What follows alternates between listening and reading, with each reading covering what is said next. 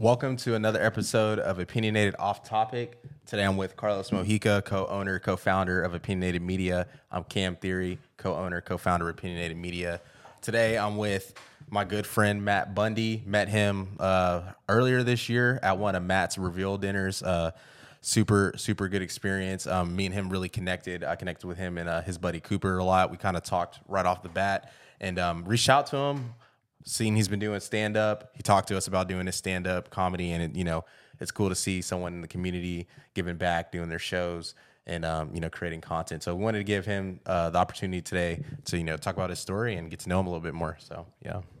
What's up, boys? Yeah, how you doing? Up? I actually record this time, so don't okay. There you go. Yeah. I see you're a Zen guy too over there. I am a Zen guy. Those are my mic, by the way. Is this close enough? Yeah, it should be good. Are those the new flavored ones? These are citrus. Citrus. Yeah. I played baseball, but I've never done any sort of tobacco ever. You didn't dip at all? No. And you played baseball? Yeah. Damn. You're a big gum guy though. I was a big gum and seeds. Yeah. Seeds was my shit. Bigs. Do you know sunflower seeds like that? Mm-hmm. So Big's dill pickle. Oh yeah, I like the dill pickle ones too. And then sea salt and black pepper. Oh yeah. Those were my two. I have to have them every game. And then gum was. I was gum younger, but as I got older, it was seeds. I don't know why. I think just because it's you're just doing something the whole time. Yeah, you get to spit them out. It's a bit of a it's a power move. Yeah. But thank you for taking time out your day. It was a long drive for you. For me, that's a long time. So for other people, it's I don't mind it. I don't like driving anywhere. So thank you for taking time out your day. I appreciate it. But just give us a little backstory where you came from and how you got started to what you're doing now. Yeah, so I'm originally from Renton, Washington. It's a little town on the southern border of Seattle. So basically Seattle area, but there's always that one person who I say I'm from Seattle. They're actually from Seattle. And they're like, what part? And I'm like, Renton. And then it's a whole thing. Yeah, it's like us. We're from, sorry to cut you off, but we're from Pflugerville. And it's we typically say we're from Austin because nobody knows where Pflugerville is. So it's just easier to say it. I'm sure for you, it's easier to say, oh, I'm from Seattle. I'm from Austin. Then they're like, oh, what part? I'm just oh, Pflugerville. That's not Austin. Definitely. I had a girl once be like, you want to come back to my place? It's in North Austin. And it was a Pflugerville address. And I was like, it's not happening. But yeah, you originally from? Yeah, so originally from Washington. I moved to California when I was 18. And that basically for college, but I dropped out of college pretty quickly. And I went back to Washington for a little bit to save up money to move to LA. So I just got a job, was working a lot, getting ready to go there. And I went to LA for a acting and modeling competition that my agency sent me to. And basically everyone went back to Washington at the end of the competition. And I was like, nah, I'm staying here. Bought a car, found a place to live. And I was doing the acting grind out there very hard for 3.5 years and doing a lot of sketch comedy, live performances. So I was in a sketch group and there was probably 10 of us and we would do these live shows every month. And I never with comedy or with acting really felt like that was fully the thing I was supposed to be doing. I knew it was close to what I was supposed to be doing, but it just never really hit the way I always thought it would eventually. And I don't mean hit in a success thing. I mean hit made me feel good doing it. And a lot of my friends encouraged me to try stand-up. I've been a huge stand-up fan since I was a kid. And finally, I never thought I was funny outside of making my friends laugh or outside of sketches that I wrote. And so finally I tried an open mic, and the second I got on stage, I just got this wave of calm wash over me. And it was God was this is what you are supposed to be doing. And I actually got booked off of a show based on that open mic. And after that, I just was obsessed with it. It's just all I've thought about since. That was 4 years ago. Damn. So growing up, did you do any acting or anything? Or is that just something you found later in life that you wanted to do? I did a couple plays as a little kid. It's kind of funny. I auditioned for a child agency, and my best friend and my sister did it with me, and they didn't get in. So my mom told me I didn't get in so they wouldn't feel bad. And she also, I don't think she wanted me to be a child actor, which is very smart of her. I barely made it through high school. It would have been rough if I was a child actor. Yeah. Especially like if you were to be famous, like we see it all the time with like Michael Jackson, Justin Bieber, Johnny Manziel, like people who are like famous at a young age, like later in life, it just kind of gets to you because you don't know how to handle it and you're so young. Yeah. And you don't live a normal kid life either. Yeah, and I had a bad enough drug problem when I was younger without being famous. I didn't need anything to add to that fire. Yeah. So you go to LA, pursue like acting and whatnot, and then stand-up comes into your life as well. Because earlier you said that from when you were a young age, like stand-up was always something that you liked. Were you just going home watching Comedy Central? Because you mentioned Eli earlier. We had him on, and that's what he would do. Like after school, he would go home and just watch Comedy Central because he just loved comedy. Yeah, I watched a lot of Comedy Central, and then I remember the first time I was really like in awe of stand-up. I think I was probably in 4th grade, and maybe a little older than 4th grade. But basically, my friend was like, "Hey, dude, you know who Dave Chappelle is?" And I was like, "No, who's that?" And he's like, "We got to go on YouTube." And he typed in Dave Chappelle's Sesame Street bit from Killing Them Softly. And at that point in my life, that was the hardest I had ever laughed at anything in my entire life. I replayed the "bitch, I live in a fucking trash can" like 85 times in a row, just lost my shit, and then watched the entire special and was like, this is the coolest fucking thing in the world. And so that was like my big introduction to stand-up, I would say. Yeah, my dad liked comedy, but like, not that I didn't like it, but I never like, oh, I'm just gonna go to Comedy Central. But my first like introduction to comedy was probably like the kings of comedy, like D.L. Hughley, Bernie Mac, and John Witherspoon. Everybody Hates Chris, like the shows and stuff. That's kind of like well, no, not the shows, but like them doing just them doing stand up in because general. That's like my dad's like an older. He likes the 90s rap and like just the older stuff. He's an old head. And that's what I grew up on when I did hear it. And then like I was young when I heard it, so I didn't really like pay attention to it. And then when we were in middle school, everybody was talking about Kevin Hart. And then I saw Kevin Hart stand up. And that's when I was like, okay, this is pretty cool. This is funny. And then I started checking out other people. And that was like my first like form into comedy was like really Kevin Hart, even though I heard it earlier, but it was really Kevin Hart. Yeah, Kevin Hart was great. I watched him definitely when I was younger, and like Cat Williams. I remember kind of that generation of guys coming up. Well, Cat Williams was already up, but I found out about him the same time. But I found out about Cat Williams maybe the same time, maybe earlier, but I just remember the one that I always watched was like, what was he talking about? He like ate the kid's cereal when he got too high, and he was like, oh. He was like, they damn sure did steal all the cereal or whatever. But he was the one who ate it. And it was that one. And then it was just Kevin Hart after that. I'm pretty sure. When did you like? What was like? Yeah, for me, I mean, to be honest, I probably got into comedy later than most. Like, which I would say recently, and I think it's been more so because of like us doing like the podcasting. Like, I think. Like Theo Vaughn, like I knew he was a comedian, but I didn't get into like watching any of his stand-up or anything until I started watching his podcast, because I was like, oh, this is funny. Like, he's hilarious. The way he's interviewing people is hilarious. Like, oh, he's a comedian. Let me dive down that rabbit hole. And then even now with like comedy, which we'll get into, but like the Drewski skits, like the Desi Banks skits, like the stuff on like Instagram or TikTok, that's kind of like how I'll like consume comedy. Like I haven't really got a chance to dive into stand-up except what's his name? He had like a stand-up special in Austin. I forget his name. It's Shane like, Gillis. Bro, that's like the funniest thing. Shane Gillis is funny. That's like the funniest thing I've ever seen. Like, I'm not even He's lying. hilarious. Okay, Shane's one of my favorite comedians.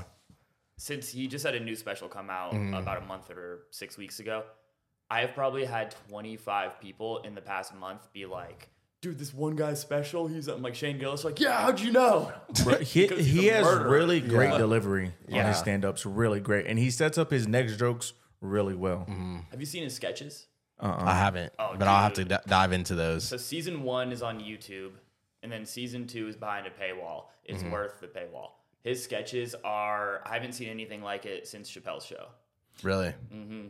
He has this one about Trump speed dating, and it is. So it's funny that you bring up him because I'm a big gamer and I was watching somebody game today, and he's a big comedy guy, and that's his favorite comedian. And I haven't heard the Trump one, but he like tried to look it up on YouTube, but he couldn't find it, and he was like, "It's probably not here for a good reason." Yeah. He might have the best. Him and Jamie Foxx are probably tied for the best Trump impression out there. Really? Yeah. Yeah. So I didn't watch it, but on satellite radio, my dad would always listen to the Jamie Foxx show, and that was just nothing but stand up. So I got a lot of stand up from that too. Wanda was another funny one. I like Wanda a lot. Oh, Wanda Sykes. Yeah, she's funny.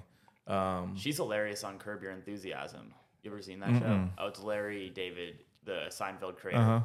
He has his show, and everyone besides him basically plays themselves. And she has like this beef with Larry all the time, calling him like racist. It's so funny. So that's funny. Yeah, she's really good too. And it's what. So you said it came natural to you, like it came natural because like doing stand up's really, really, really hard. It's not just like you can't just stand up there and tell jokes. Yeah, I wouldn't necessarily say it came natural to me. I had the privilege of my first set going a lot better than most people's first set goes. But I think that actually probably hurt me in my first year. Because then I'm like, oh man, nobody gets booked on a show after their first time doing an open mic. I must be really fucking good at this. Yeah. And then, bomb after bomb after bomb after bomb. And just being like, oh shit, I'm not even an infant right now. Like, stand up is still pregnant with me, if that makes sense. I'm a baby, and I have so much to learn. Yeah. What is it that like makes stand up so hard? Because you could be funny and tell jokes, but like that's not everything. Yeah, it's the best analogy I've heard about it is Andrew Schultz once said, it's like playing basketball, but the hoop is always changing every shot. And I think that is such an accurate way to put it because, like Mike Tyson said, everyone has a plan until they get punched in the face. And you can come up and you can think you have, the hottest shit in the world. And there are just so many elements that can go wrong. And yeah, there's a million different things you always kind of have to be conscious of, but then you also have to like drop all of that because you need to be present with the audience. And it's interesting. I'm assuming like the hoops would be the audience. Yeah. Because definitely. they're always changing. So like for people who don't know you or like never heard of you, how do you like win an audience over? Because like we know the Shanes, we know the Kevins, we know the Cats, we know all them. And you're automatically going to laugh because you just know that they're funny. Even if the joke's not funny, you're still going to laugh because they're funny. Well, that's just, them to be funny, so you're going to laugh. So how do you win like a crowd over? Oh man, that's a good question. Sometimes I don't. Yeah, because it's hard. Yeah, sometimes I don't. But for the most part, I think the biggest thing is being as present as you can with them and really trying to be as authentically you as you can be, because people know when they're being bullshitted and they hate it. So like, and that doesn't mean everything you have to say is true. I'm the very politically incorrect comedian. Almost everything that comes out of my mouth isn't like, true necessarily. But if you're coming at it from a place of, you're being yourself behind it, and it's not like you're being some like annoying character that you think the audience wants you to be, I think that is the best way to connect with an audience. So like when you're up there, go ahead. Sorry, I didn't cut you off. I cut you off, Go for it. There are people who are characters also. Yeah. Who's a good example of that? Andrew Dice Clay. He used to do a bunch of different characters. He has a different government name, and then the Dice Man was the character that just took off, and so he just decided that's my act now. But that's still him to an extent. Yeah. Who's the guy with the puppet? What's his name? He's like him, and then he's like has a puppet. I can't remember his name. Last name starts with a D. Oh my god, I've seen so much of his stuff. He has like Ahmed the Terrorist, right? I don't know. I just know he has. I don't know exactly the puppet. I just know that growing up there, I don't think it's. Something I've Dunham, met I chairs. think. Yes. He would. Starts with a K. It's something Dunham. Jeff Dunham. Jeff Jeff Dunham. Dunham, Yes. Yeah. He was pretty funny too. Yeah, I used to watch him a lot when I was younger because my grandma loved him. She thinks, Yeah, no, for sure. My question was going to be, like, if you're up there telling jokes, because I'm sure you probably prep or whatever's going on in the world or whatever's current or whatever you're feeling. But I guess, for example, your scripts, like if you have a script, you know, like I got to get to these 5 jokes and I know these are going to bang, so they don't bang. Like, what do you do as a curveball when you're like live on stage? Oh, man. Sometimes I'll try and do crowd work, engage the audience a little bit. People really like to feel like they're a part of the show, and I get it. I mean, that's the funnest part of a show a lot of times. Matt Rife is a great example of that. All he posts is crowd work because he doesn't want to burn material, and it makes the show significantly more fun for people. He's also great at it. It's really hard to do crowd work at the level that he's doing at. But I would say, just not being afraid to pivot and just kind of be in the moment. The worst is when a joke starts falling flat and you're not even halfway through the setup. But sometimes I've had some incidences where a joke wasn't landing, and I probably did. It was like a 2.5, 3 minute long joke. I probably did 2 minutes and 15 seconds with just no laughter. But then when I finally got to the punchline at the very end, it just like erupted the place. So sometimes, you know, you just got to stick to your guns and it will work out. Is there like ever considered anything like a joke to be too long? Is there like a time frame that you kind of want to keep it in to keep the retention of the audience? No, I mean, Dave Chappelle has some jokes that are a good 20 minutes long. I think it just depends on what your style is. People will invest a lot longer in a story than they will in just like jokes. Yeah, I agree. So if you're a storyteller, if you can make your entire act a story and make it funny, go for it. Yeah, I mean that makes sense. Yeah. The I can't remember what you said when you did the crowd people. Like, is that like just finding somebody in the audience and like picking on them? Yeah, not necessarily picking on them. Just That's what. Yeah, talking not to them. yeah, talking to them. Sometimes you pick on them. Yeah. I only really pick on people if they do something blatantly rude. Unless they want it. Some people want to be roasted. That's fun too. Yeah. I mean, it's always makes for a good laugh for everybody, even the person. Because I mean, some people do like to be roasted, and then some people who don't. But like at the end of the day, it's still funny. Like if you're getting roasted, it sucks you're getting roasted if you don't like it, but it's still funny. And at the end of the day, like you don't mean anything by it. You're just hey, as you're long just as you can tell it comes from a good place. Have you ever dealt with people like, and because I always tell people, they're like, oh, that was like out of line. I'm like, it's comedy, you know, like there's obviously, yes, there's probably is a line, but it's like, you just know when it's like crossing it or when it's not crossing it. Have you, what was it? No. Oh, I wasn't. Oh, I had something in my head, but I wasn't trying to say anything. Oh, no. But I was going to say, like, I feel like there isn't a line with comedy. There is and there isn't. Like, I feel like if you're going to a comedy show, you can't go in there and like get offended. That's what I'm saying. Like, you can't go in there and get offended, but I definitely do think like it's hard to explain. That's why I'm asking him that. Like, do you think when you like do a comedy show or whatever, and you're like saying specific jokes or, you know, saying specific things, do you ever come back and like, dang, that was like a little out of pocket? Do you ever think like that? Or is there ever people at your shows that might like, I don't know, say something about it being out of pocket or whatever? I've never really had anybody like during my show be like, that's wrong. I've had people, cross their arms. People get up and like storm out, but I've never really, fortunately, had someone like really come at me. Yeah. I'm sure it will happen eventually. Yeah. I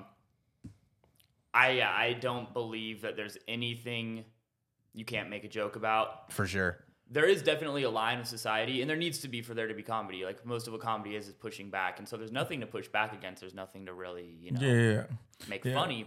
But there have been times where, so I have this one joke I'm working on right now, and it's like very delicate subject matter. Mm-hmm.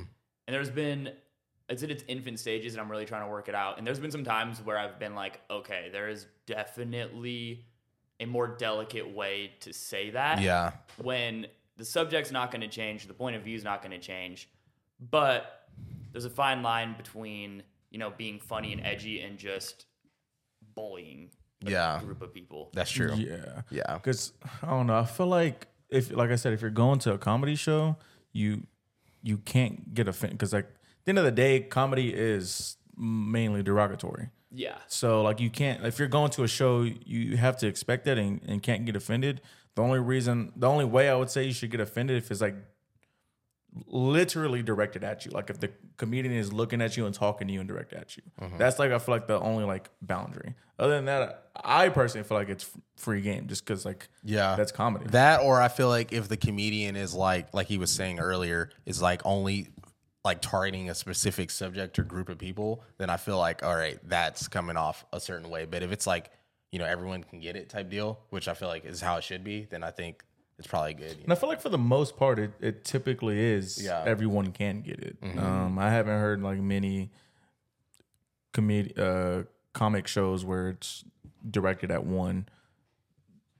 I guess we'll just say like race or whatever. And if it is, it's typically that same race that the comedian is. Yeah. Yeah. So I don't know. I feel like it's if you're going to a show, it's just it's fair game.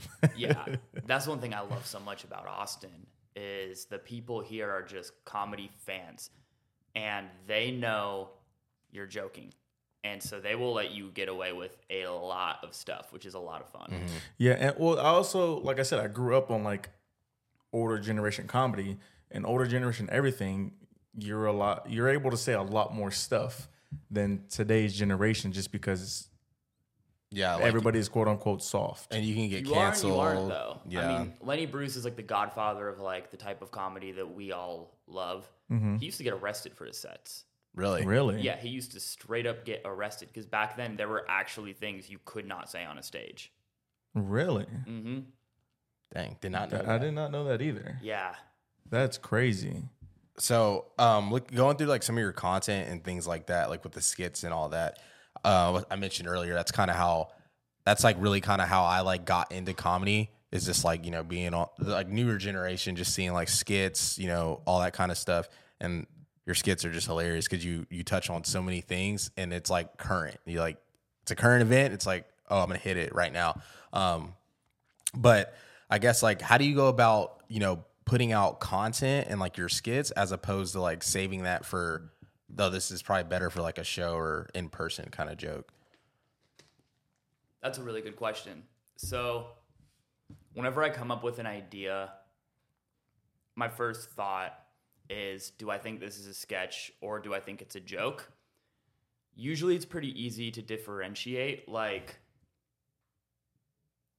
usually I'm pretty good at differentiating, but sometimes I'll like get like halfway through writing something and I'm like, this would work so much better if I could just make it a sketch, or vice versa. I have been right about to film a sketch once and I was like, this is going to be a bit. And that just was like comedy always, like stand up always comes first. Yeah. So then I just had to call my camera guy and be like, we're pushing back 2 hours. Like I got to write something new. Yeah. How do you balance the two? Because it's on your YouTube, it's a new video every Tuesday. And I'm assuming that's from the sketches. So how do you go about like balancing like, all right, here's an idea for a sketch and like here's an idea for my stand-up? Because stand-up typically does take longer because you write a whole set versus like a sketch is like, here's 2 minutes. Yeah. So you're saying, how do I differentiate? How do you balance the two? Because it's like you spend all this time like, all right, I'm gonna spend all this time working on a sketch, but you can't think of anything. So here you go. There's 3 hours out the window, and then like, all right, I'm gonna spend all this time working on a stand-up, and there's like, oh, there's 6 hours out the window. Yeah. So like, how do you balance? Do you have like specific days set where like this day is prioritized for 10 sketches, and then this day is prioritized for just my stand-up? Yeah, so one thing I'm fortunate about with sketches is I'm a procrastinator. And so sometimes it's just like, shit, I got to film a sketch this afternoon. Start writing, motherfucker. And so, when you have a deadline like that, it makes it a lot easier. But I would say I spend a lot more time on my stand-up stuff. I'm also a lot more comfortable with like really, I'll write stand-up jokes all day and then decide I'm not going to use any of them. And I'm a lot more comfortable for some reason doing that than I am with like writing sketches that I don't think are going to go anywhere. Yeah, usually it's pretty clear when I come up with the idea.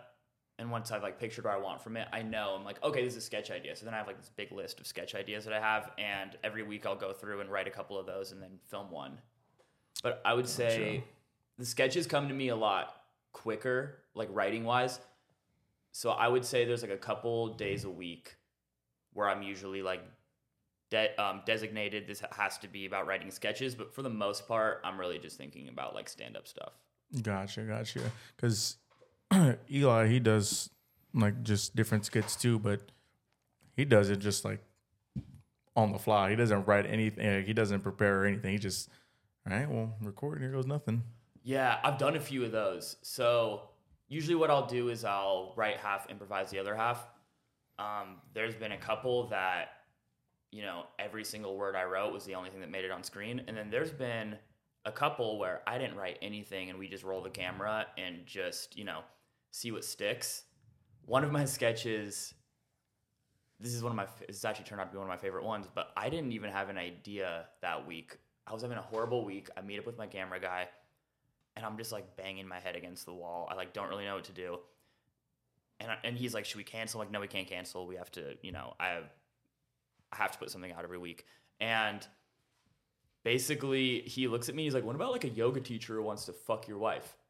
And that was just like a jump off moment that one for was me. hilarious. And I was like, I ripped my shirt off and I was like, roll the camera. I know exactly what we are doing with this. It helps that I've taken a lot of yoga classes, so I know what it looks like. So when you first started doing comedy, was content creation ever in the picture?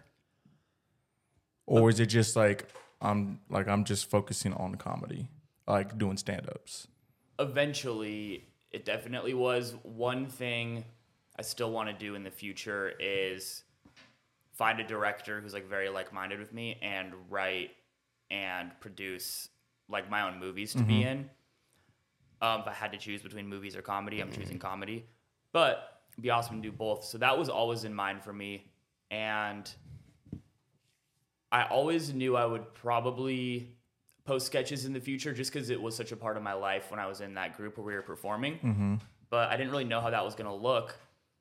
And then the reason I started making sketches is about 3 years into doing comedy, so a little over a year ago. Nothing was moving for me the way I wanted it to move. And I remember, I probably mentioned Andrew Schultz 100 times since we started this episode, but, you know, he's one of my favorites. And I've gotten a lot of advice from just listening to what he's done with his career. And he mentioned how he wasn't really getting booked where he wanted to get booked and things weren't happening the way he wanted them to happen. So he posted a clip every week for a year. And then he never really stopped after that. But that was the original goal. And I was working this job that was making me absolutely miserable. And I remember thinking, I'm like, I cannot post stand-up clips every week for a year right now. I would burn through all of my material in like a couple of months. And then what am I even getting people to come to shows for? Because I'd have nothing. And so I made this one sketch. And I remember thinking, I'm like, if this gets 1,000 views, I'm going to be so happy. And I'm going to keep making videos. It got like 20,000 views. Yeah. And I basically, at that moment, was just like, okay, I'm making a sketch every week for a year. And that was like 70-ish weeks ago. And now I'm getting to the point where I am ready to start posting stand-up. I'm not going to do it as frequently as my sketch videos, but I'm thinking like at least one video a month. I'm taping all my shows now, so if there's ever a crowd work moment that I know can't be recreated, that's going straight up on my page. And I'm really trying to start making stand-up a lot bigger part of my content. Because one thing I will run into is like, I use my sketches to promote shows, and then people will come to my shows and be like, that's so cool that you just started doing stand-up. And I'm like, no. Yeah, it's the other way around. Yeah. Yeah. So, 2 questions. One, was it hard for you to like do content in the sketches? And 2, do you ever get like, I guess, writer's block, if you will? So what was the first question again? How was it hard for you to like start doing content creation, basically, or is this something that's like you were just good at? It's definitely something that it's hard, but I felt like for so many years I had been doing so much acting and sketch writing and stand-up that it really prepared me for being able to just like churn out material quickly. And once I got past like that like 6 or 7 week mark where I had like, this is just a part of my week. Every week we are doing this. No matter what I think of the final product, it's going up there. Once it, really became a habit, now it's just like, it almost kind of feels like second nature a little bit. I still put a lot of work into like the writing and performing, but it's a lot easier just knowing it's something that's a non-negotiable for me.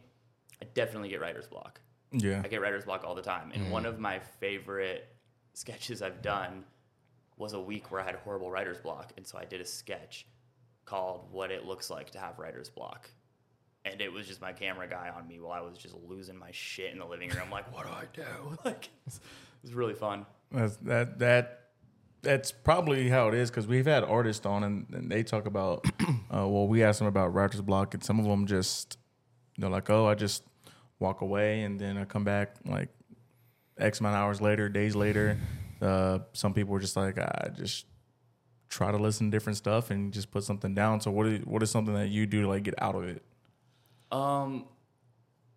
There's Ernest Hemingway is one of my favorite authors. And he mentioned something, and he has a book where it's literally just about his life when he was in his mid-20s living in Paris. And he was talking about how he never stops writing until he knows what's going to happen next, so that when he goes to write the next day, he's got something to jump off with. The hardest part of writing is that initial creating something out of nothing. So when you know where something's going and you take a break, it's a lot easier to come back to it.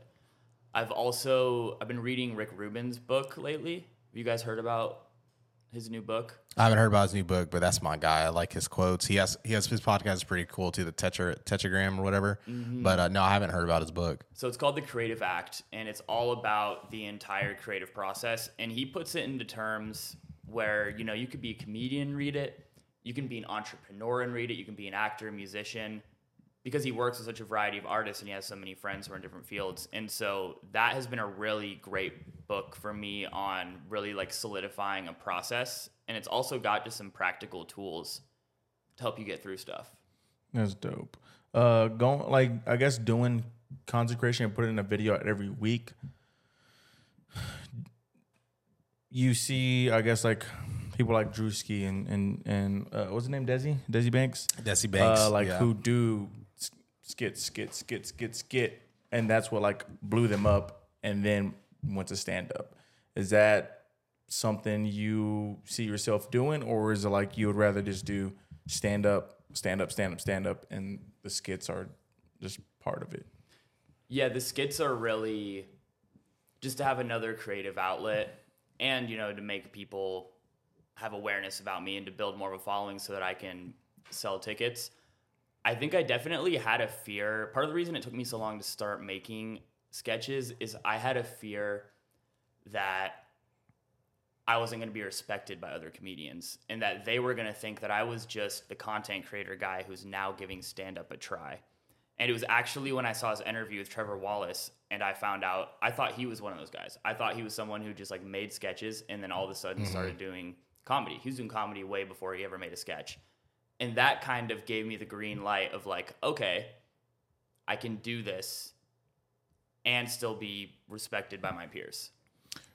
Yeah, because when I first saw like Trevor Wallace and stuff, I just thought he was, like you said, just like a sketch guy, because that's kind of like blew up, and then he like transitioned in and brought it back. And I feel like there's so many ways to do that in any kind of creation way. Like maybe you start off as a stand-up person, but especially now with social media and the internet, you have to kind of take advantage of your resources. You can put out these sketches or skits and they can go blow up, and then these people's like, oh, he's funny, like let me go to the show now, as opposed to it's like you've been doing shows though, so they're like, oh, like he's good at stand-up. It's like, yeah, because I've been doing this too, so it's cool to see that. I was gonna ask you, because I don't know if you went, but you went to the Drewski show. Yeah, I did. Is his like live show like a stand-up, or is it more like a show? I would say it's kind of a mixture of both. Like obviously, he has his main acts or whatever like go before him, and then he like does his show. I think it was different because this was the first one, and obviously he has this Could Have Been Records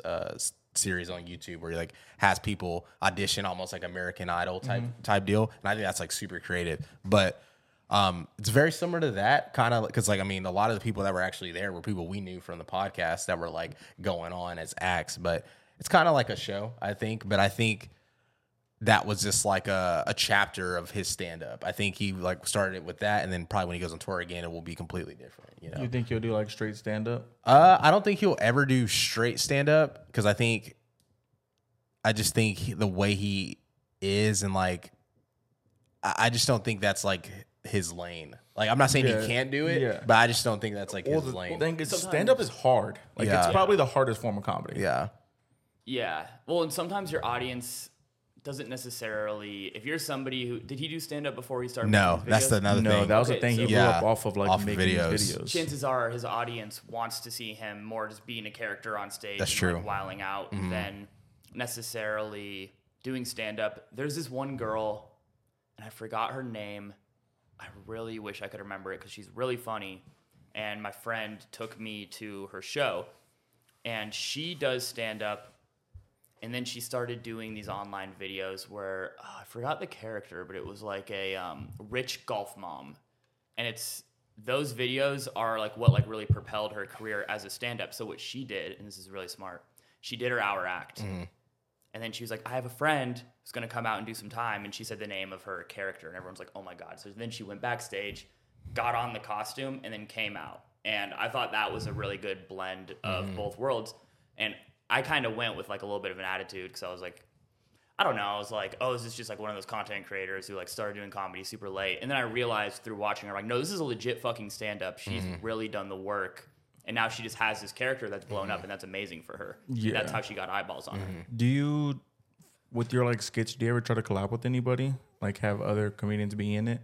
Yeah. Right now, I'm mainly, if I need other people, I usually just get some of my like buddies, but I really want to start doing videos with more comedians, especially because if I was doing these videos in LA, I know so many actors there that I could constantly get people. But I like working with comics, like mainly because they can just riff and they're funny.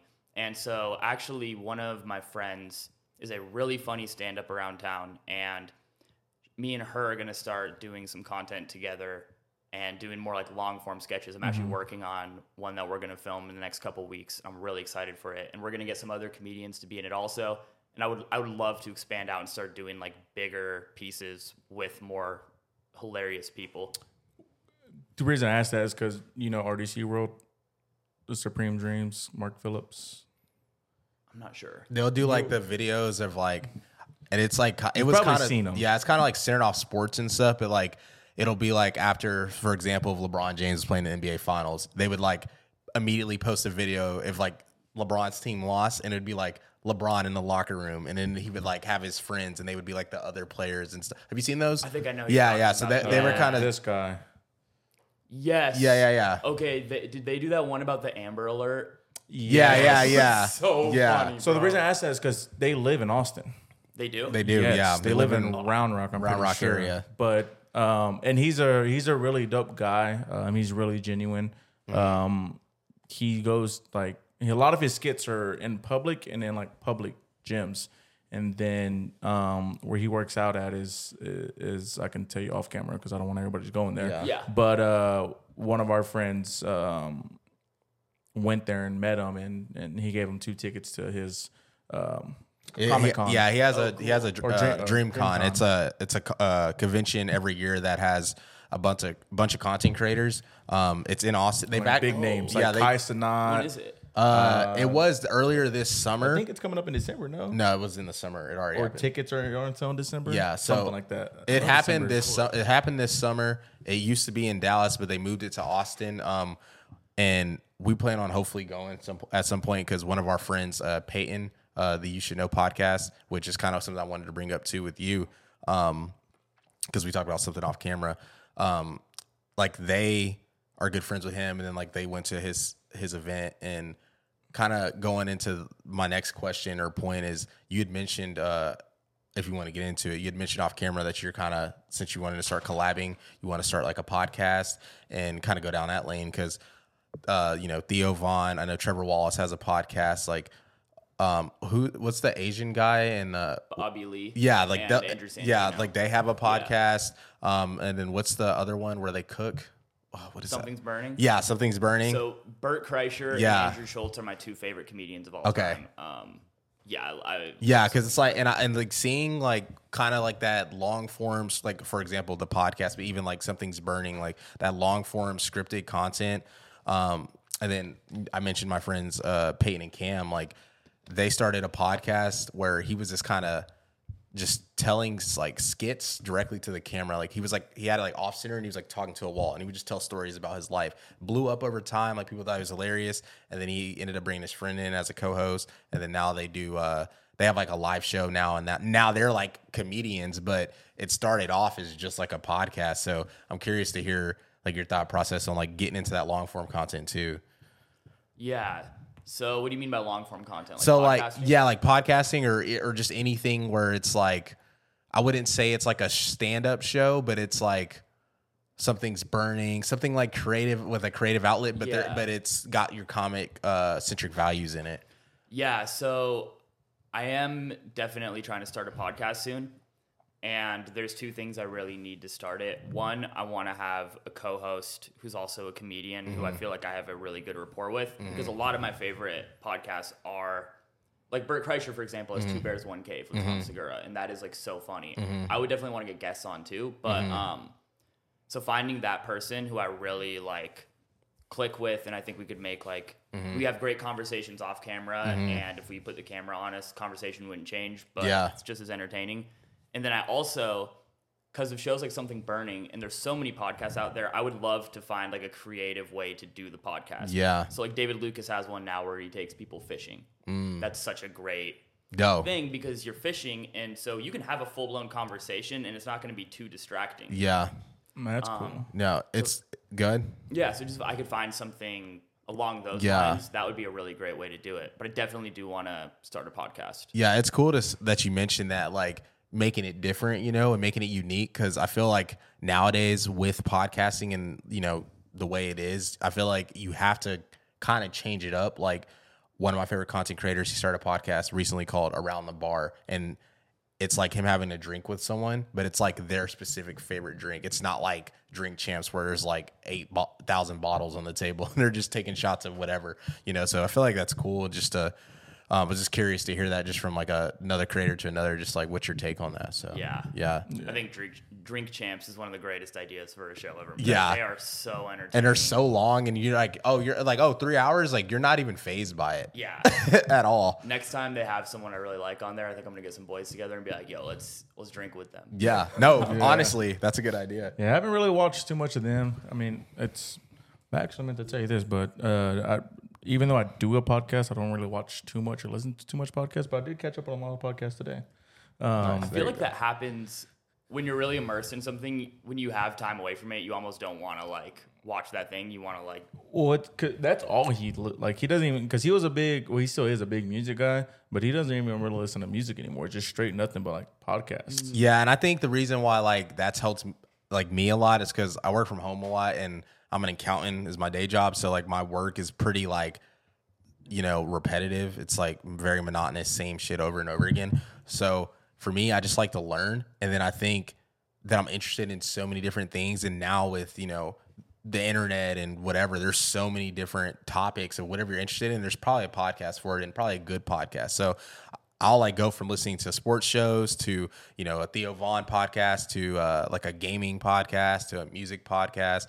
So I don't know. I feel like, and it's also helped me, you know, come up with ideas too for like our other shows we have within our media company, like little segments. Like, hey, we should do like a tier talk. Like, obviously you can talk about anything, but it's like if I ask you, hey, what's your favorite 4 cereals? Like, you can start a discussion with something as general as that. So just learning different stuff and just trying to evolve. You know, like because we listen to the same gaming podcast, but the last episode at the Hex quarters, it was literally nothing but like they were just chopping it up and talking about like dreams and like their nightmares, but like having lucid dreams and control of their nightmares and like remembering everything. And like it was just like, okay, but like I listened to it because it was entertaining. Yeah. Do you guys know who Jimmy Tatro is? Who? I don't. Jimmy Tatro. So you've probably seen him in a lot of movies lately. He started off as like the frat bro guy in college who would make these like super fratty sketches. And one thing him and his partner did that was really smart, I think, is once every couple months they released a video called Drunk Questions. And it's just them answering questions from fans getting drunk.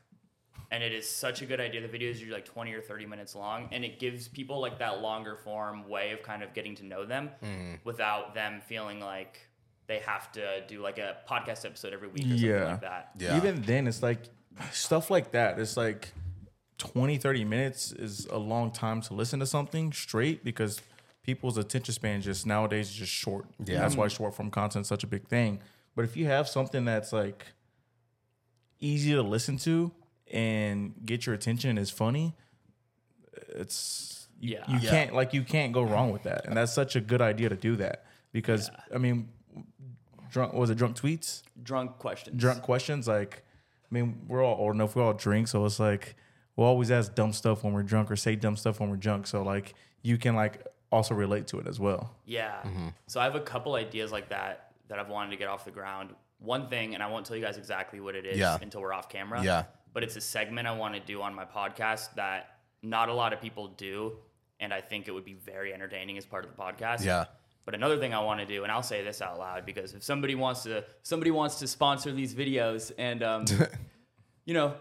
invest. No facts. It's a segment. It would probably be like a 20 or 30 minute long thing where I get like another comic or like someone I'm friends with to come and, we kind of talk the whole time, but it's called Baked Baking. So I suck at baking. Only thing I can really cook are steak and eggs. And so I think it'd be really fun for me to like take a bunch of bong rips or like take a bunch of edibles and then have this complicated ass baking recipe that I have to make while I'm like talking to the person. They can help me. They can also be baked. Yeah. I think that would just be that's awesome. Yeah. I like that. Because that was one of my questions was, how do you make yourself stand out, differentiate yourself from like other people who are doing podcasts or other people who are doing skits or other people who are doing stand up? Like, how do you get them like, look at me, don't look at him? I think, well, one really important frame of mind is to realize that there is enough of the pie for everybody. So you can look at him too, but there's enough room for people to still look at me, if that makes sense. I think the more true you are to your point of view, the more people gravitate towards that. So like,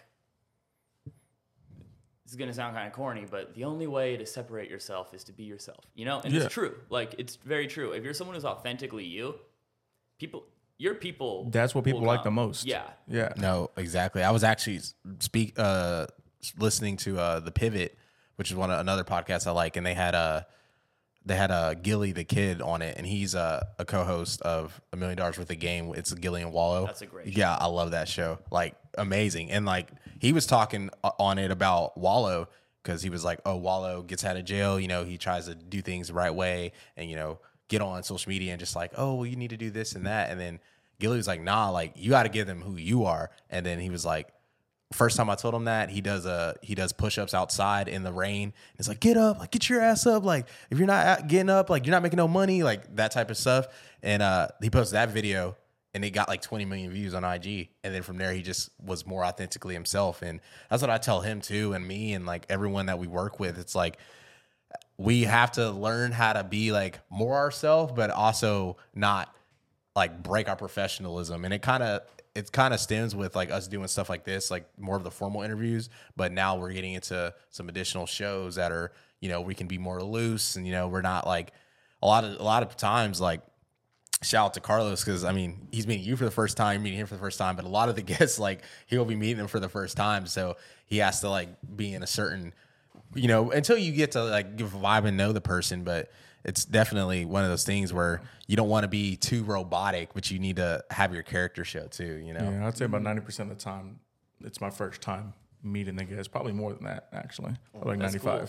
Probably makes it, do you think that makes it easier or harder to ask questions? Harder.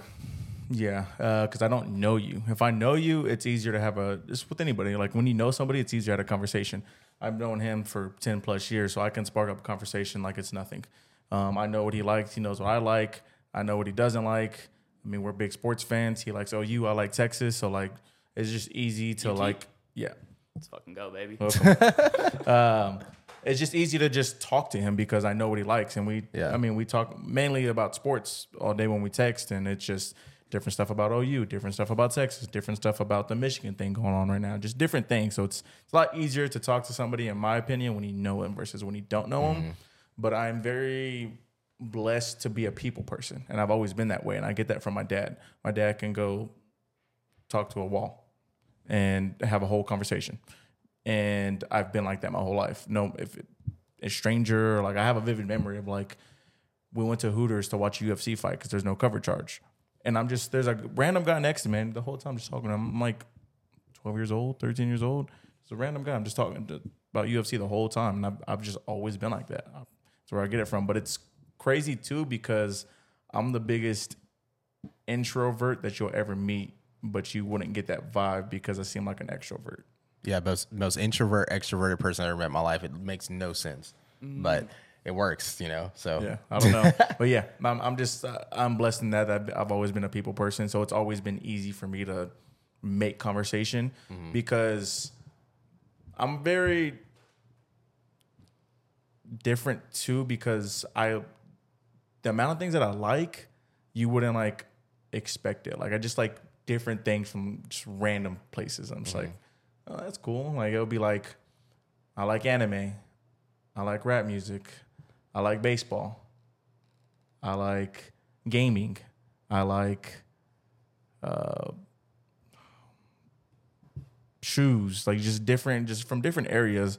But you just like knowing me, you wouldn't expect it from me. So I feel like I'm able to relate to different people from different areas just because I like so many different things.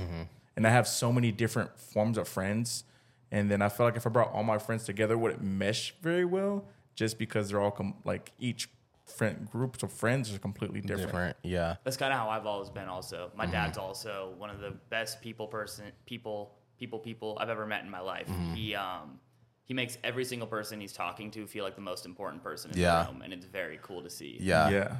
It's also makes it easier for the other person too. Yeah, no doubt. Because it's not like we're not sitting here in an awkward silence, not knowing what to say. Nah, for sure. Like I think that's always been like a great skill that I've also had too, is just being able to, like, I mean, when I first met you, like just talk to you, enjoy the conversation, and I don't know, like I've always just been able to talk to people, which it helps a lot with this. And I talk to him about it all the time because people are like, oh, like you're good at talking to someone you don't know, and I'm like, I don't know if it's because I'm sure the podcast has helped a little bit, but I think it was just kind of something that we're both good at, I think, and then it just kind of, snowballed and compounded. So yeah, that's interesting. I'm an extrovert, definitely, but I have extreme social anxiety.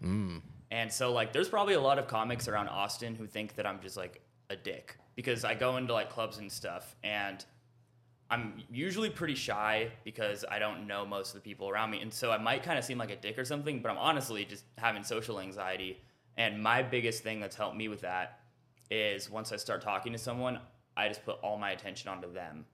And that just kind of gets rid of it for me. It's something I actually learned in my acting school. When you're acting, if you have all your focus on the other person, it's a lot harder to have a bad performance because you're just so in the moment and you're just responding to what they're giving you. And so that's what, if I'm feeling uncomfortable in a situation, I'll try and just put all my attention on who I'm talking to. It's crazy you do stand-up, but you have social anxiety. Oh, there are a lot of comedians. Really? Who have That's probably how it's just easier for them. Yeah, a lot of us are awkward, man. Yeah. Like, it's a thing, but. I guess I would say I'm kind of like your dad. And I feel like that's the reason it's easy for me to spark conversation is because, like, I genuinely, like, enjoy meeting new people and, like, talking to new people and, like, hearing their background. The other thing is, too, is, like, you also never know who you're going to meet is the other thing. And, like, if you don't talk to somebody, like, you don't know who they know, you don't know who they are, you don't know how much they can help you, or, like, if it's your next boyfriend, girlfriend, or whatever, the best friend, like, you just never know who they are. And, like, until you talk to them, you're not going to know. But I generally enjoy, like, getting to know people. Yeah, same here. for me, I've noticed as soon as I get past that initial like high, then it's like pretty much gone after that. Because I do love meeting new people. Like I love having wild conversations with Uber drivers. Yeah. I've heard some crazy stories from Uber drivers. You hear some crazy stuff. Yeah. But they also see probably the most crazy stuff because they're Yeah. always on the road or like getting drunk people, whatever the case is. Yeah. When I was in LA, I would have these Uber drivers Oh, sometimes. that's the place probably. Yeah. Like I was talking to one guy who's this old man. And he was like, yeah, he's like, I did all the like visual effects for like movies back in the day. So like if there was like, you know, like Christopher Nolan uses like models instead of CGI. He like made those. And That's cool. He was telling me, he's like, yeah, he's like, I have so many residuals off the movies I've done. He's like, I just do this 2 times a week to give my wife a day to herself and so I can meet new people. That's dope. Yeah, he's probably because Christopher Nolan has some great films, so he's probably making good money off those. Yeah, well, this guy didn't do it for Christopher Nolan. Oh. But he did He almost just did that stuff like that. Dude, he almost did Star Wars. He said he read the Star Wars script and thought it was the stupidest movie he's ever read and nothing's going to happen with it. And he was like, that was one of the bigger mistakes I've made. That's crazy. But it just goes to show you how successful he still is to like not do Star Wars and just do Uber 2 days a week just to do it. Yeah. That's crazy. He's a cool guy. He was a That's really fun crazy. conversation. That's your Star Wars. He's a big Star Wars guy. For sure. What do you think of the new ones? The new ones, they're not as bad as people think or like say they are. They're not great, but they're not, I don't know, like the last one I thought was like a good way to tie that series up with a bow. I was entertained. It was, it was whatever. The first one was, I'm trying to think. Oh, shit. The first one was decent. The second one was just kind of dumb. You could tell it was like a setup movie, but understandable. I don't know.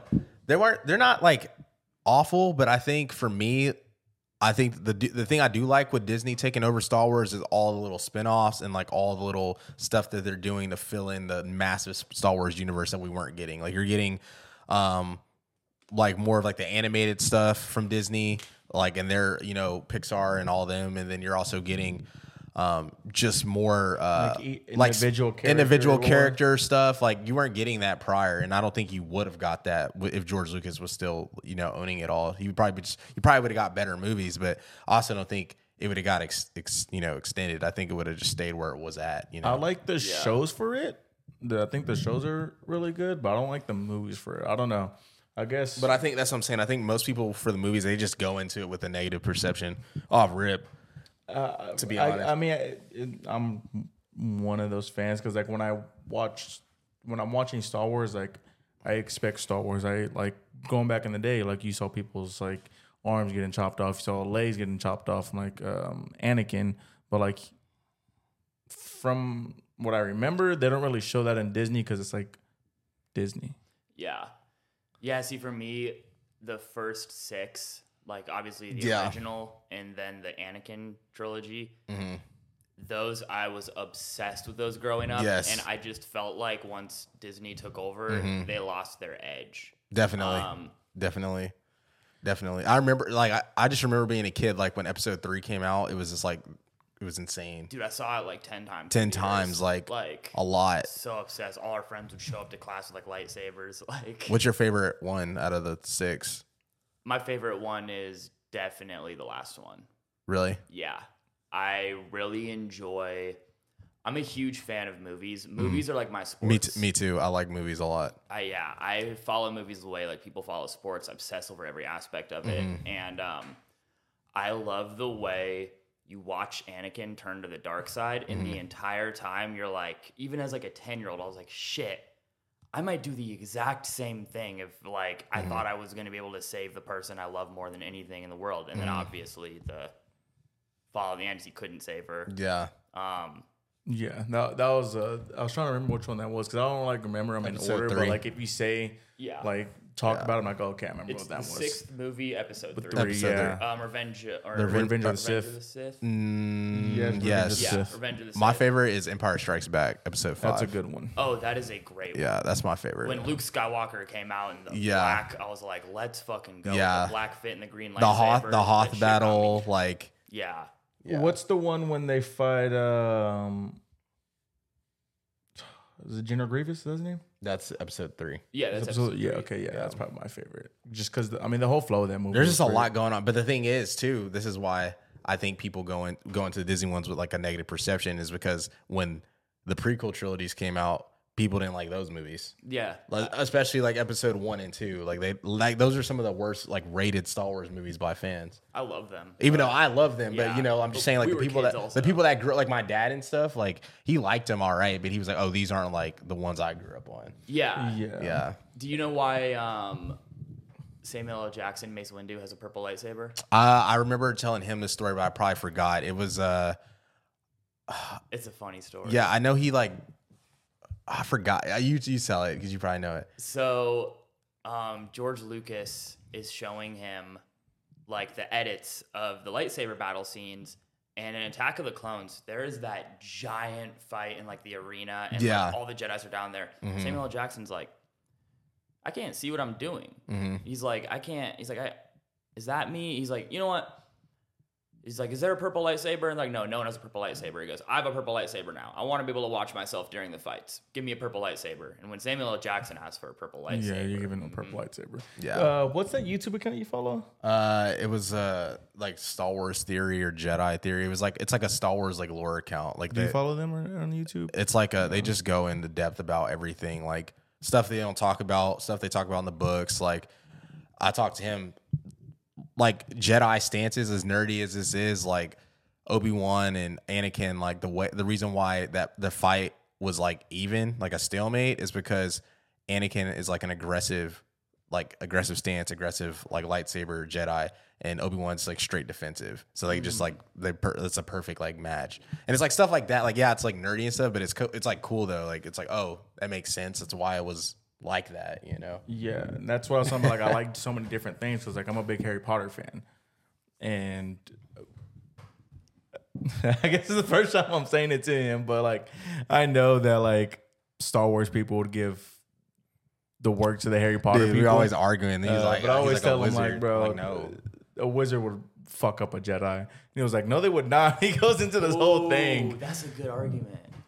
He thinks that a Jedi would fuck up a wizard, and I It wouldn't- really think they would. it But wouldn't I be always like like to mess with them like anything. a wizard would. A 'Cause wizard Here's would the work. question though. So like I originally probably say a Jedi would fuck up a wizard too, but what if they just hit him with the death curse immediately? Dude got a point. Yeah, there. but I just feel like I don't know. I'm just like they have the Force, so I'm like, that's to me that's like magic. Like that's equal, and then they're way better in combat. Okay, but what about this? Voldemort versus a Jedi. Voldemort, I think the average wizard would get smoked by a Jedi. but Voldemort versus Sidious, or like All you versus gotta like do is hit him with the death. I guess could you block it with your lightsaber? because like Oh, Sidious that is would be like pretty hard. the Sith Lord. Yeah. Or dude, okay, Grievous might fuck him up because Grievous is a robot. That's true. Can't hit him Yeah, with you the can't death hit him spell. with the. That's yeah. true. Or maybe R2 is the one who survives. C-3PO. That's crazy. Is it hard for you to like watch movies, or is it like No, I love movies. I've been obsessed with movies since I was a little kid. not as hard as in like you can't watch them, but more hard as in like since you've been in acting school and like you kind of know more of the behind the scene things, or like when it's you've also edited so like cuts and all that. So it's like, is it in that way? Is it harder for you to watch movies? It's hard for me to watch bad ones, for Yeah. sure. One thing that really bothers me that most people don't notice in movies is bad writing, like overly expositional writing, or people are saying things in sentences to explain to the audience what's going on, but that's never how you would talk if you were in a real conversation. So that bothers me a lot. What are, I guess, your top 3 movies? Oh, that's a really good question. In no particular order, The Departed. It's a good movie. I love that movie, and it has one of the biggest holes in the plot out of any movie I've ever seen, but it's still one of my favorites. Leonardo DiCaprio is my all-time favorite actor. He's phenomenal. I love him. So Departed is up there. Oh, Zoolander has such a special place in my heart. The first movie I ever saw was Titanic. My mom brought me to the theater when I was like a baby. It's a great movie. And my Long as sister hell. had to leave the theater because she was like crying, and she was like 2 or 3. And my mom said, would only cry if she took me out of the theater. And then as soon as I went back in, I was like mesmerized. So But the first comedy I ever saw when I was like 4 years old was Zoolander. And so I find that so funny. Owen Wilson's one of my favorites. I really like hard-hitting comedies like Tropic Thunder. That is such a great movie. It's so geniusly written. And then this is kind of corny, but Crazy Stupid Love, super high on my list. I heard that was a movie. great movie. It's a great movie. If it wasn't called Crazy Stupid Love, a lot more men would watch it. Probably. Yeah. Did you watch? I do like this movie. I've seen this. What's the Asian one? Crazy Rich Asians? Yes. Did you watch that one? I started watching it on an airplane, was very entertained by the first 20 minutes, but then we landed and I just never picked it up Never again. picked it up. That's I like that one. That was a good one. My mom, she was watching that movie like 10 times in 1 year when it first came out. She loves that movie. Did you watch what's the movie called? What, the one that just came out? Yeah. Oh, the one that won like 9 Oscars. Oppenheimer? No. Nah, everywhere. I don't like the whole thing. all at Oh, once. Everything, Everywhere, All at Everything. Once. Yeah, Yes. that Dude, movie. I haven't watched it yet. I really need to watch it. I think Yeah. I'm gonna like. I haven't watched join it with yet. A couple Yeah. friends and Dude, just lose my it's shit. like from just like the filmmaking aspect, it's just like a lot. Like it's definitely overwhelming to somebody. I feel like to the average viewer, because like I watched it with my girlfriend and she thought it was cool, but I don't think she like was as she was like, oh, it was pretty good, and I was like, that movie was like one of the best movies I've seen. And she was like, really? I was like, yeah, but I think I was just looking at it more so of like the filmmaking perspective, all the editing, like, and then the acting was obviously really good and the plot was good. It was entertaining. And I was just like, this is just like a cinema masterpiece, you know? Yeah. So one of my favorite movies is Eternal Summer of the Spotless Mind, Jim Carrey movie, and I've heard that Everything Everywhere All at Once is a very similar vibe of kind of a non-linear, or not non-linear, but like very like just crazy outside of like the regular web of reality. Yeah. I really love that kind of stuff. Yeah. So my favorite actor has like changed like 3 times. It was Tom Hardy. I love Tom Hardy. He's on the Mount Everest of actors, in my opinion. It was Tom Hardy, and then it went to Leonardo. Once I saw, I like Leonardo, but once I saw The Revenant, and then once I saw The Great Gatsby, I was like, okay, Yeah. he's him, and he's just so versatile. He could play anything. And then right now, it's Ryan Gosling. I love Ryan I Gosling. love Yeah, Ryan I like Gosling. Ryan So Gosling. everyone you named are all in like my top 5. The top 5, I love Ryan Gosling. And he's someone else that is so versatile. And then my list is changing. My favorite movie of all time is still Goodfellas. Oh, that's definitely up there for me. And then I think number 2 is probably La La Land. That's a great movie. I love La La Land. That's such a, and talk about a movie that's like perfect. Like the writing is perfect. The actors are perfect for it. Just the way they just made the movie flow was perfect. That fight scene between them when he's saying how he's going on tour again and it turns into that is like a masterclass in acting. Like that is They such did a great job. I feel like Emma Stone's very underrated. She's amazing. She's Yeah, great. She's so good. And then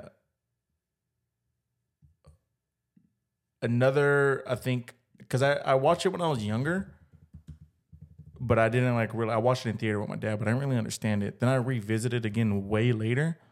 But I think my number 3 overall favorite movie now is Shutter Island. That's a great movie. Really? I still don't know. Like It's you know how it ends on. it's a mind fuck. You have to like watch it a few times. Like, I've how is he? seen it. But then you like realize like, oh, that makes sense. So, well, I mean, I guess if you haven't seen Shutter Island by now, we're not Yeah. spoiling anything. But Yeah. like, so I've seen it like 4 or 5 times. I'm still not 100% sure he was crazy. He probably was. It makes sense because like his kids are dead and his wife's dead, so it's like that would drive you crazy. Yeah. That's what. And it also makes sense because it's like, he was on the boat. but I It guess was because just it makes them on the boat. Fuck yeah. yeah, That's a great. it's a great movie. And then I guess another one that I really liked too was Interstellar. Oh yeah, that's another. Yeah, solid Interstellar's one. good. Yeah, What have you seen The Gentleman? That's I need to that's watch one that of my movie. favorites. That movie is Bro, fire. That is one of the best opening scenes to movie I've ever Yeah. seen where he's just like, in order to be the king, he's got to be the king. Like, Yeah, that's so fucking that movie hard.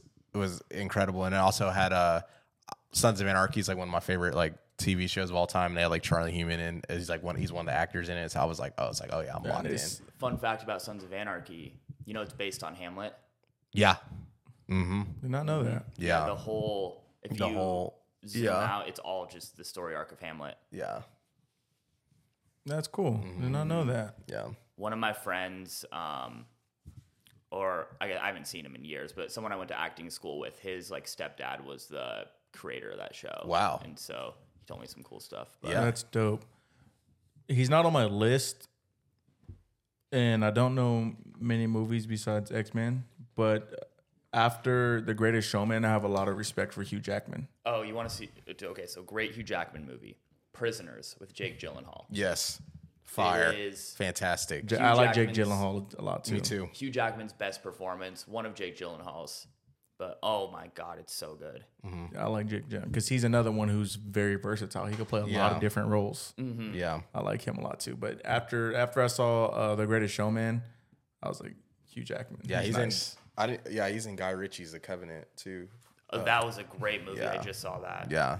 Guy Ritchie he's nice. Guy with Ritchie's it. amazing. Yeah. I just put he hasn't finished it yet, but he started watching Tombstone. Just put one of our friends on Tombstone. Oh, I haven't For seen real? that since I was a kid. Steve, He's never seen it? He's never seen it. Wow. And I've seen that movie way too many times. Yeah, I love that movie. I haven't seen it since I was a kid. I need to rewatch it. And he was like, bro, like it starts off at 100.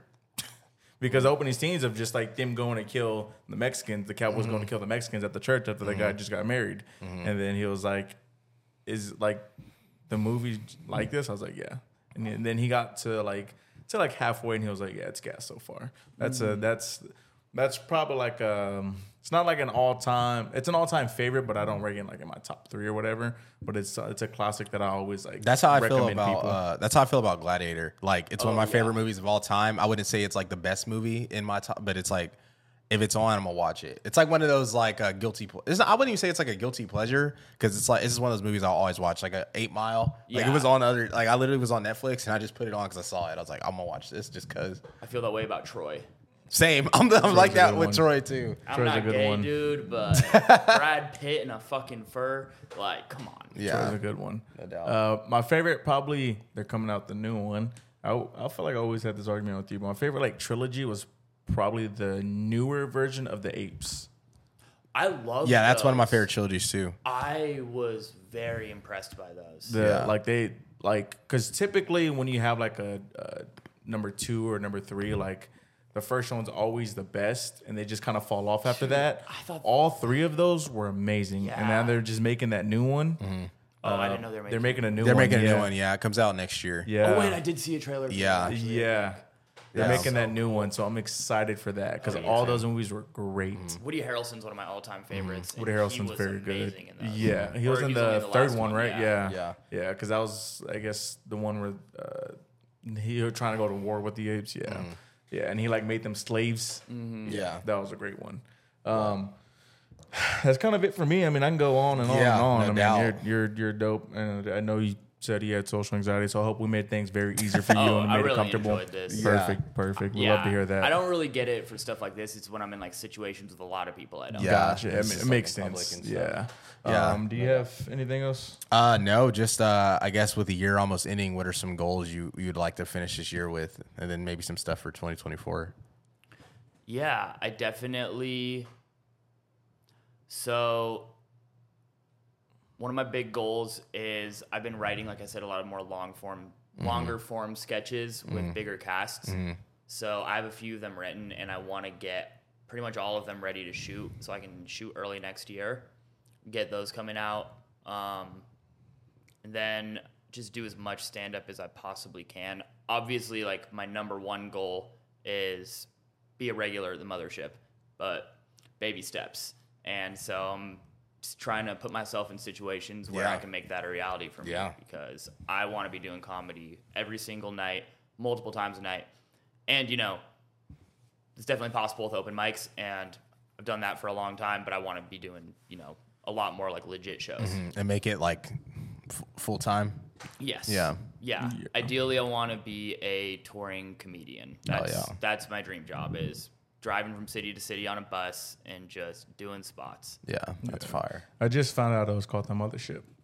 I didn't know it was Great called club. that. Yeah, Great club. yeah. When what Eli was on. Oh yeah. I didn't know it was called The Mothership. Still haven't went because everything's always sold out every time I look. So Sundays, set an alarm for 1:50 p.m. Okay. And then get multiple devices out, and right when it hits 2, that's when you get tickets. Okay. But it's a great club. Rewind. Also, one of the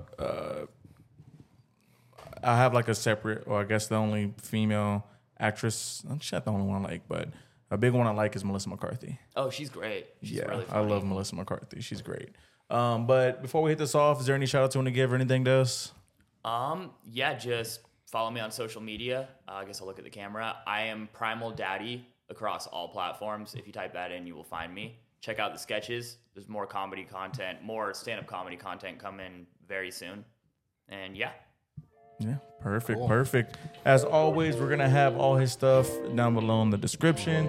Go give him a follow. Go give him a look. His stuff's funny. Follow him on Instagram. Subscribe to him on YouTube. We know we love the subscribes over here. So go subscribe to him on YouTube. Give a like, comment. You know the drill. But that'll do it from our boys over here at Opinionated. We'll catch y'all guys next time. Peace. Peace. Thank